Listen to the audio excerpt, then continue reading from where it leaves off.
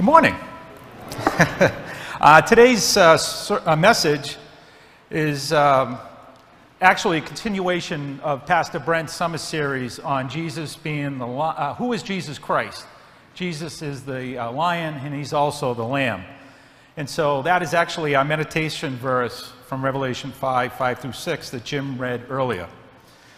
So thank you for worshiping with us here this morning, and those who are with us online as well. My name is Arthur Gott. My wife Linda and I have been members of Byfield Parish Church since 1994. And as Jim mentioned earlier, in case you're wondering, Pastor Brent had a conflict. It's the Bridge Father-Son weekend rafting trip, and he thought he was actually going to be here Sunday morning to preach, but found out the actual rafting trip is today. So therefore, my friends, you have a unique opportunity to hear my first sermon.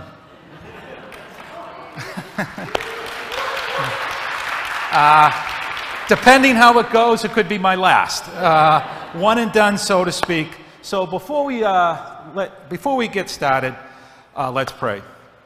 Heavenly Father, I just pray, Lord, that for the next 20-25 minutes, you just evacuate all our worldly thoughts that we have right now. And believe me, we have a lot. I pray that you open our ears, open our hearts, and give us mind to understand your message that you have prepared today.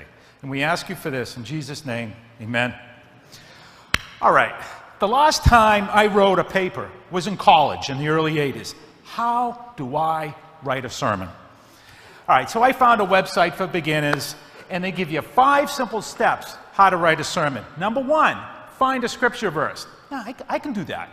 2, study that scripture verse, and I can do that as well. 3, write an outline. Outline. I got to write an outline. 4, write a manuscript. A manuscript. And 5, study the manuscript. I got to tell you, I didn't do any of that. If I had to do this all the time, then I'd come up with a system. But I'll tell you what I did. So listen very carefully. I got out of the way and let the Holy Spirit take the lead. So today's message that you were about to hear, that Pastor Brent was going to preach, was actually birthed in the waiting room of Flagship Motors, a Mercedes-Benz dealership in Linfield on July 8th, Thursday morning. We had to have Linda's vehicle service, so I decided to bring my Bible, my laptop, and my notes, because I knew it was going to take a couple hours, and I said to myself, what a better way to, with the downtime and study God's Word. So I picked a spot around the corner, away from that annoying TV, and I happened to find 2 chairs and a table in between. Perfect. I could set up shop, saying to myself, this is going to be a Spirit-filled day. By the way, do you ever notice nobody talks to each other anymore? Everybody has their heads buried into their cell phones. People have lost the art of small talk. And then someone sat down next to me, and we made eye contact. We introduced each other, and he said his name was Bill. He then asked me, what are you studying? The Gospel of Matthew, what else? I says, it's a passion of mine to study God's Word. It's an inexhaustible search. He go, boy, that's pretty deep. So I began to share with Bill, Jesus Christ. That Jesus Christ answered all my deep-rooted questions about life. Like, why am I here? Where am I going? What's my purpose? What's my place? He defeated death for me. And he's going to take me to where he is, and it's going to be a wedding feast. And all I got to do is take him at his word. Bill says to me, and where in the Bible does it say that? So I says, John 14. He goes, can I read it? I'm like, yeah, sure. So I gave him my Bible, and he started reading John 14. I'm saying to myself, who is this guy? I mean, where did he come from? Is he an angel? Is he real? And I'm waiting for him to get done. He read the whole chapter. I couldn't believe it. So when he was done, he gave me my Bible back, and then Bill told me he goes to Calvary Christian Church in Linfield. I said, oh yeah, I know where that is. And so I began to share with Bill 2 of my divine encounters that I've had with Jesus. And I asked him if it would be okay, and he said yes. So this took about an hour, and then an attendant came around to him and told him his vehicle was ready, so he had to go. Bill told me, he goes, our conversation that we've just had is going to last me a lifetime. He goes, you know, strangers are only friends that you haven't made yet. Art, thank you for that eternal friendship we have with Jesus. The Holy Spirit is working in a Mercedes-Benz dealership. Now I'm going to just pause here for a second. Why do I like Mercedes? I'll tell you why. It's the logo. Have you ever seen the logo? It's 3 blades within a circle. Each blade represents a person of the Trinity, Father, Son, Holy Spirit, and together they're one. And that logo is right in front of that grill. And when you drive that car, God's going right before you. So that's all I want to say about that. So if you guys are going to go out and rush and get Mercedes, I want a royalty fee on that understanding. So, all right, so let's get down to business. So anyway, this is where today's evangelical sermon came from. And it so fits what Pastor Brent was going to preach today about Jesus being the lion and the lamb. Okay, in the heat of our battles, how do you let God's will prevail? How do you let His will prevail over your own? And that's really what I want to go with today's message. God has put in my heart something I discovered in Linfield. He has given me an example how to follow, how our Lord and Savior Jesus Christ did it. Jesus Christ came to do His Father's will, and that's why He was sent. So what does that look like? And so when Bill left, I resumed my study of Jesus' agony, which He was going through in the Garden of Gethsemane. Have you ever wondered what transpired between Jesus and His Father when He prayed 3 times? In the Gospels, there are rare instances where the Father's voice is heard. At Jesus' baptism, on the Mount of Transfiguration. And there's another text where Jesus' Father's voice is heard, and that's John 12:28. Jesus asked His Father to glorify His name, and a voice from heaven thundered, "I've glorified it, and I'll glorify it again." So audibly, there is very little recorded what was spoken by Jesus' Father, our Father.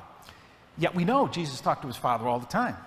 So in the garden, His 3 prayers are what piqued my interest. Did Jesus' Father really speak to Him? So I believe the Holy Spirit was present and active earlier in Linfield, and now He's given me some insight into Jesus' agony. I mentioned earlier that this was going to be a Spirit-filled day. All right, so let's face it. Have you ever had to make gut-wrenching decisions in your life? What school do I accept? What job do I take? Do I need surgery? Or is the person I'm dating now going to be my spouse someday? We all have these tough spiritual matters, right? These tough decisions to make. But some of these decisions revolve around spiritual matters. Is this temptation so strong that I'm ready to cave in? Or this person needs me, but I'm just too busy. Or you're under attack for doing the popular thing. Or God is calling me to do something and you're wrestling with whose will prevail over it, mine or His. And again, so this is the last piece that I want to focus on. And this is what Jesus was praying about at Gethsemane as I was reading this in the waiting room of a car dealership. So Jesus is the Lion of the tribe of Judah, but He's also the Lamb of God who takes away the sins of the world. He's Israel's Messiah, the long-awaited conquering king who will deliver Israel from his enemies. Messiah will destroy Rome and elevate Israel to a position of national fame, as so many thought. The tension for Jesus to act has been building and building from His disciples and followers. It's Passover. It's fever-pitched. Many travelers have come to this pilgrimage. It's estimated that 2.5 million Hebrew and proselytes have made the trip to celebrate Passover. Their feelings ran high during this event. While commemorating their old deliverance from Egypt, their nationalistic feelings were longing for them to be delivered from Rome. Pilate He's got troops garrisoned just outside the temple, quartered in the Tower of Antonia to prevent any riots. The crowds love Jesus, but many of the chief priests, elders, and scribes have been filled with fury against Jesus for his I am statements and the miracles that he's performed. Jesus is posing a threat to their way of life. And now they are questioning his authority. They thought he was demon-possessed. Now they're ready to kill him. Jesus is Israel's king. Says so above the cross. How will he save Israel? As the Lion from the tribe of Judah, will he deliver? He knows all this. His Father's plan of salvation and redemption have been in place before the foundation of the world. Prior to this, his hour had not yet come, but it's upon him now. What will he do? He's God, and yes, he's a man. Will Jesus use his own divine prerogatives to save himself, or will he submit to his Father's will? The future of the human race is on the line, and it's his time to act. Here is the struggle that he is going through. It's a critical point. In minutes, our men will be upon him. What will he do under fire? So have you captured the scene yet?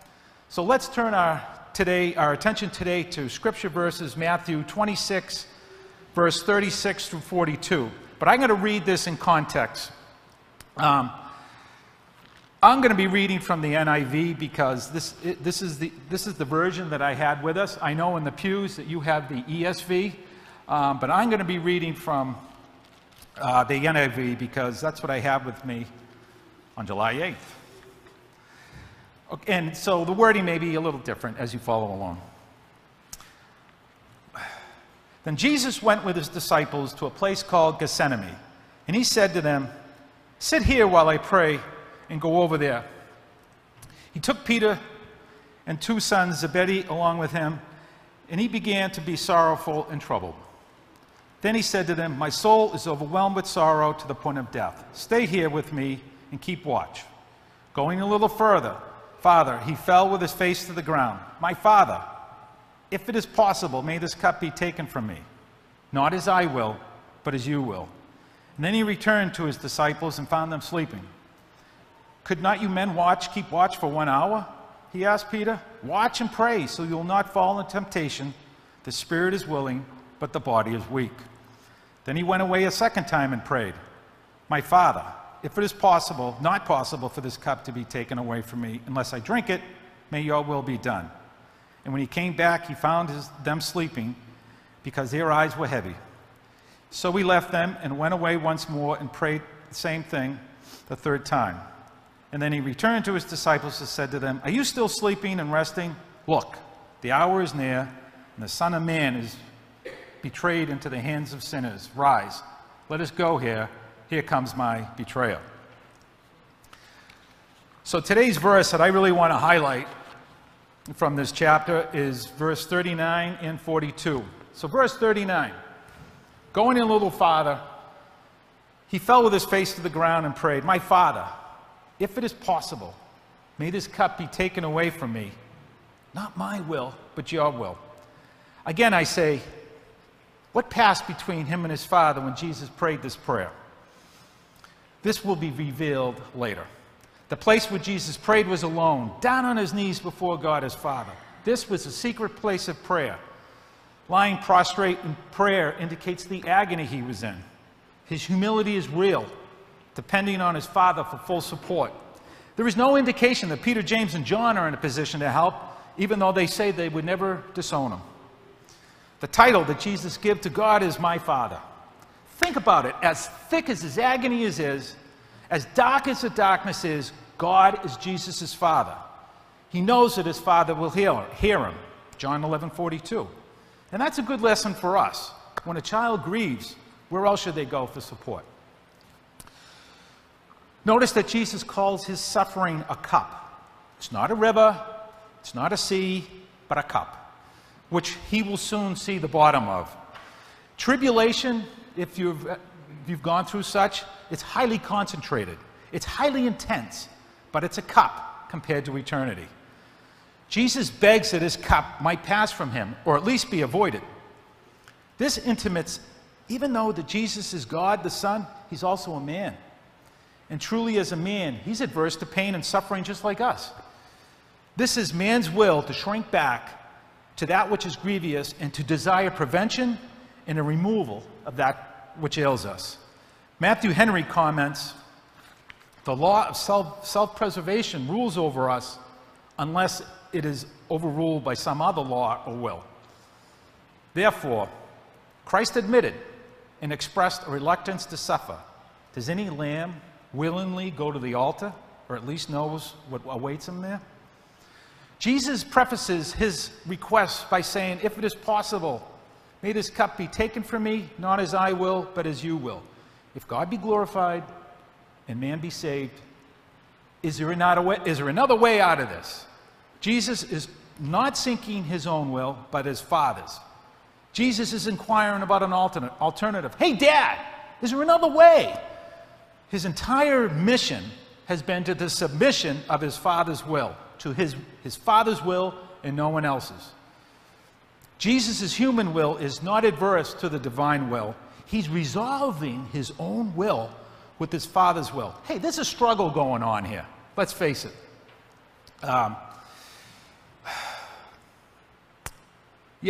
This is a wrestling match.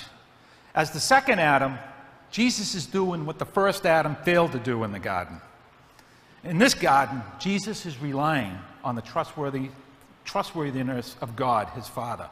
He is being put into a position to trust his Father, even though it's going to hurt, even to the point of death. This is a bitter cup God, his Father, is putting into his hands. John 4:34 says, "My food," says Jesus, "is to do the will of him who sent me and to finish the work." So we need to ask God for the grace to help us endure our trials. And by the way, always ending your prayer and "your will be done" is an acceptable prayer. Verse 40, Jesus engages his disciples to keep watch with him. They're sleeping. They were to learn from Jesus, and they too needed to learn how to deal with agony. Later on, they're going to find out what it will cost them to follow Jesus. Those who profess to love Jesus and not to deny him and even pledge to die with him are sleeping during Jesus' most critical moment. In the midst of Jesus' agony, they are checked out. Personally, I think the agony before Jesus was not the affliction itself, but settling the matter before it happens. His friends are disengaged at the very moment of Jesus' temptation. And so Jesus gives them a gentle reproof. He speaks as one amazed. They're not even keeping watch for 1 hour. Do you remember how Jesus awoke to their distress while they were on the boat during the tempest? Now Jesus is in distress while they're sleeping. It's just reversed. Jesus asked them to keep watch with him. Guard duty was split in 3-hour watches, and Jesus was only asking for 1 hour. And so Jesus' enemies are alert, well-armed, heading his way, while his friends are asleep. The plot to arrest Jesus is underway, and Judas is leading them to Jesus. He knew where to find him. Gethsemane is a favorite spot of Jesus, and Judas knew it. Jesus knows full well that he'd be betrayed, and at the Passover meal, he dipped a piece of bread and handed it to Judas. Scripture says Satan entered into him. Jesus then told him, "Go, do what you have to do." In Hebrew, the name for Judas means hired gun or assassin. Names have meaning, and that's a good point. Anytime you're studying a name in the Bible, a proper name, whether it's a name of a person or a name of a place, look up the meaning to that name. It'll give you some insight into the passage that you're reading. Verse 41, "Watch and pray so you'll not fall in temptation. The spirit is willing, but the body is weak," said Jesus. The hour of temptation is drawing near to Jesus' followers to disbelieve and to distrust him, to deny him and to desert him, and to renounce that they even knew him. Their whole world is going to be crashing in. Their 3-year relationship with Jesus will end up in denial. While they are sleeping, they lost the benefit of joining Christ in prayer. Watch and pray against this present temptation to drowsiness and security. We ought to be praying God to deliver us from the sleepy devil. Oh, how he loves to lull us to sleep so that our problems would go away, as if they would go away. So when we find ourselves entering into temptation and in agony, we have need to work against it by watching and praying. This is a spiritual battle before us. We need to be alert.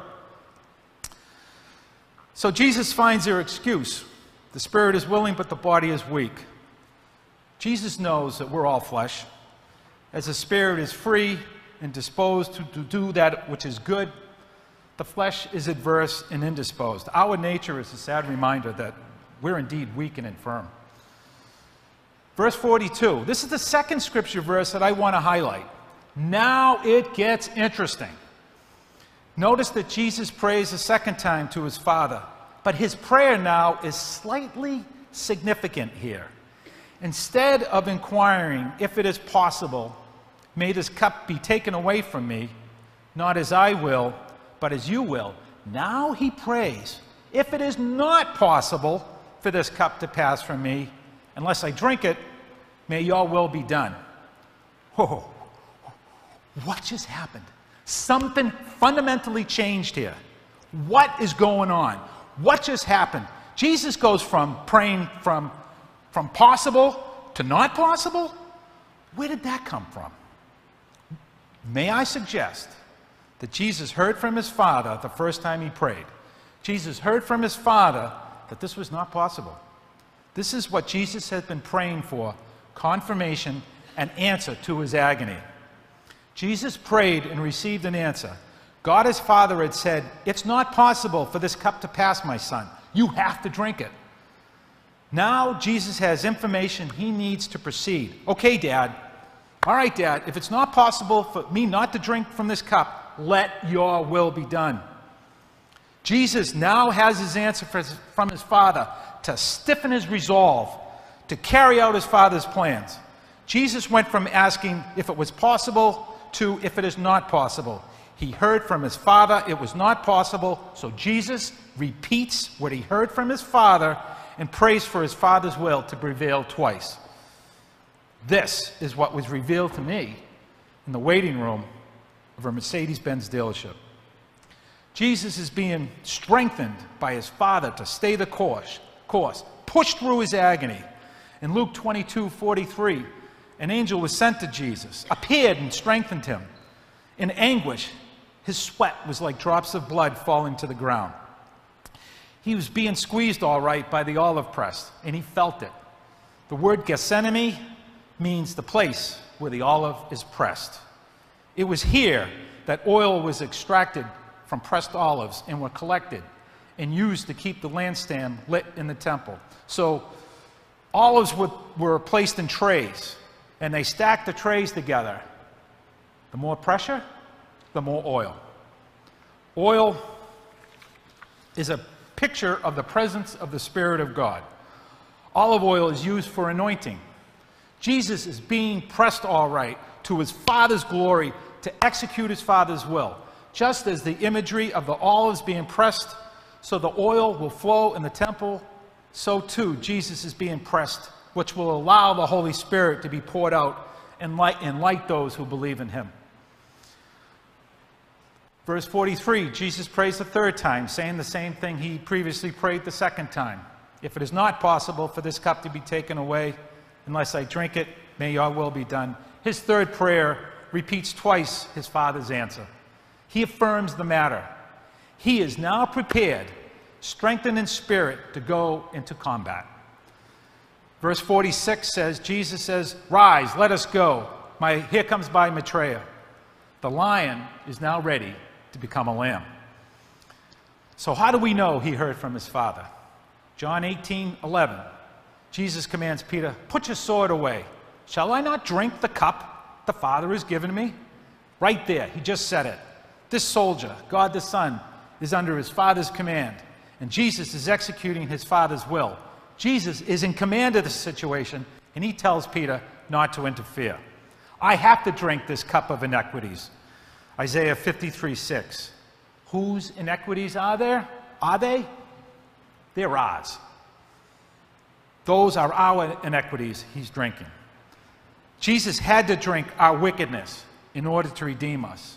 The Lion of Judah acts not like the lion he is, but becomes his Father's lamb on the Mount of Provision. He is taking away his Father's wrath from us. The innocent dying for the guilty. You know what? It takes a great deal of strength not to do naturally what you can and want to do. Jesus knew full well that his Father, he could call on his Father, and he would once put 12 legions of angels at his disposal.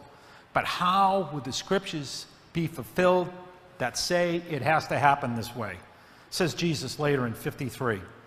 Combating to say no to self and yes to his Father's will is what Jesus was dealing with.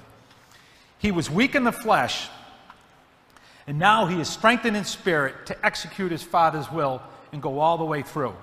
He is ready to go the distance. He is ready to go and to deliver this plan that was put in place once again before the foundation of the world, because he heard from his Father that it was not possible not to drink from this cup.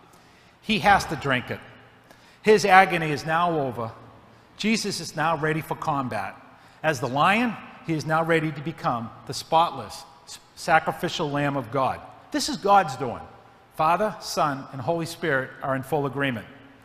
But this time, as Jesus was led to the cross, carrying the wood upon which he would be offered, there is no ram caught in a thicket to take his place on Calvary in the hill region of Mount Moriah. His time has come, and he is ready to be slaughtered, the innocent for the guilty.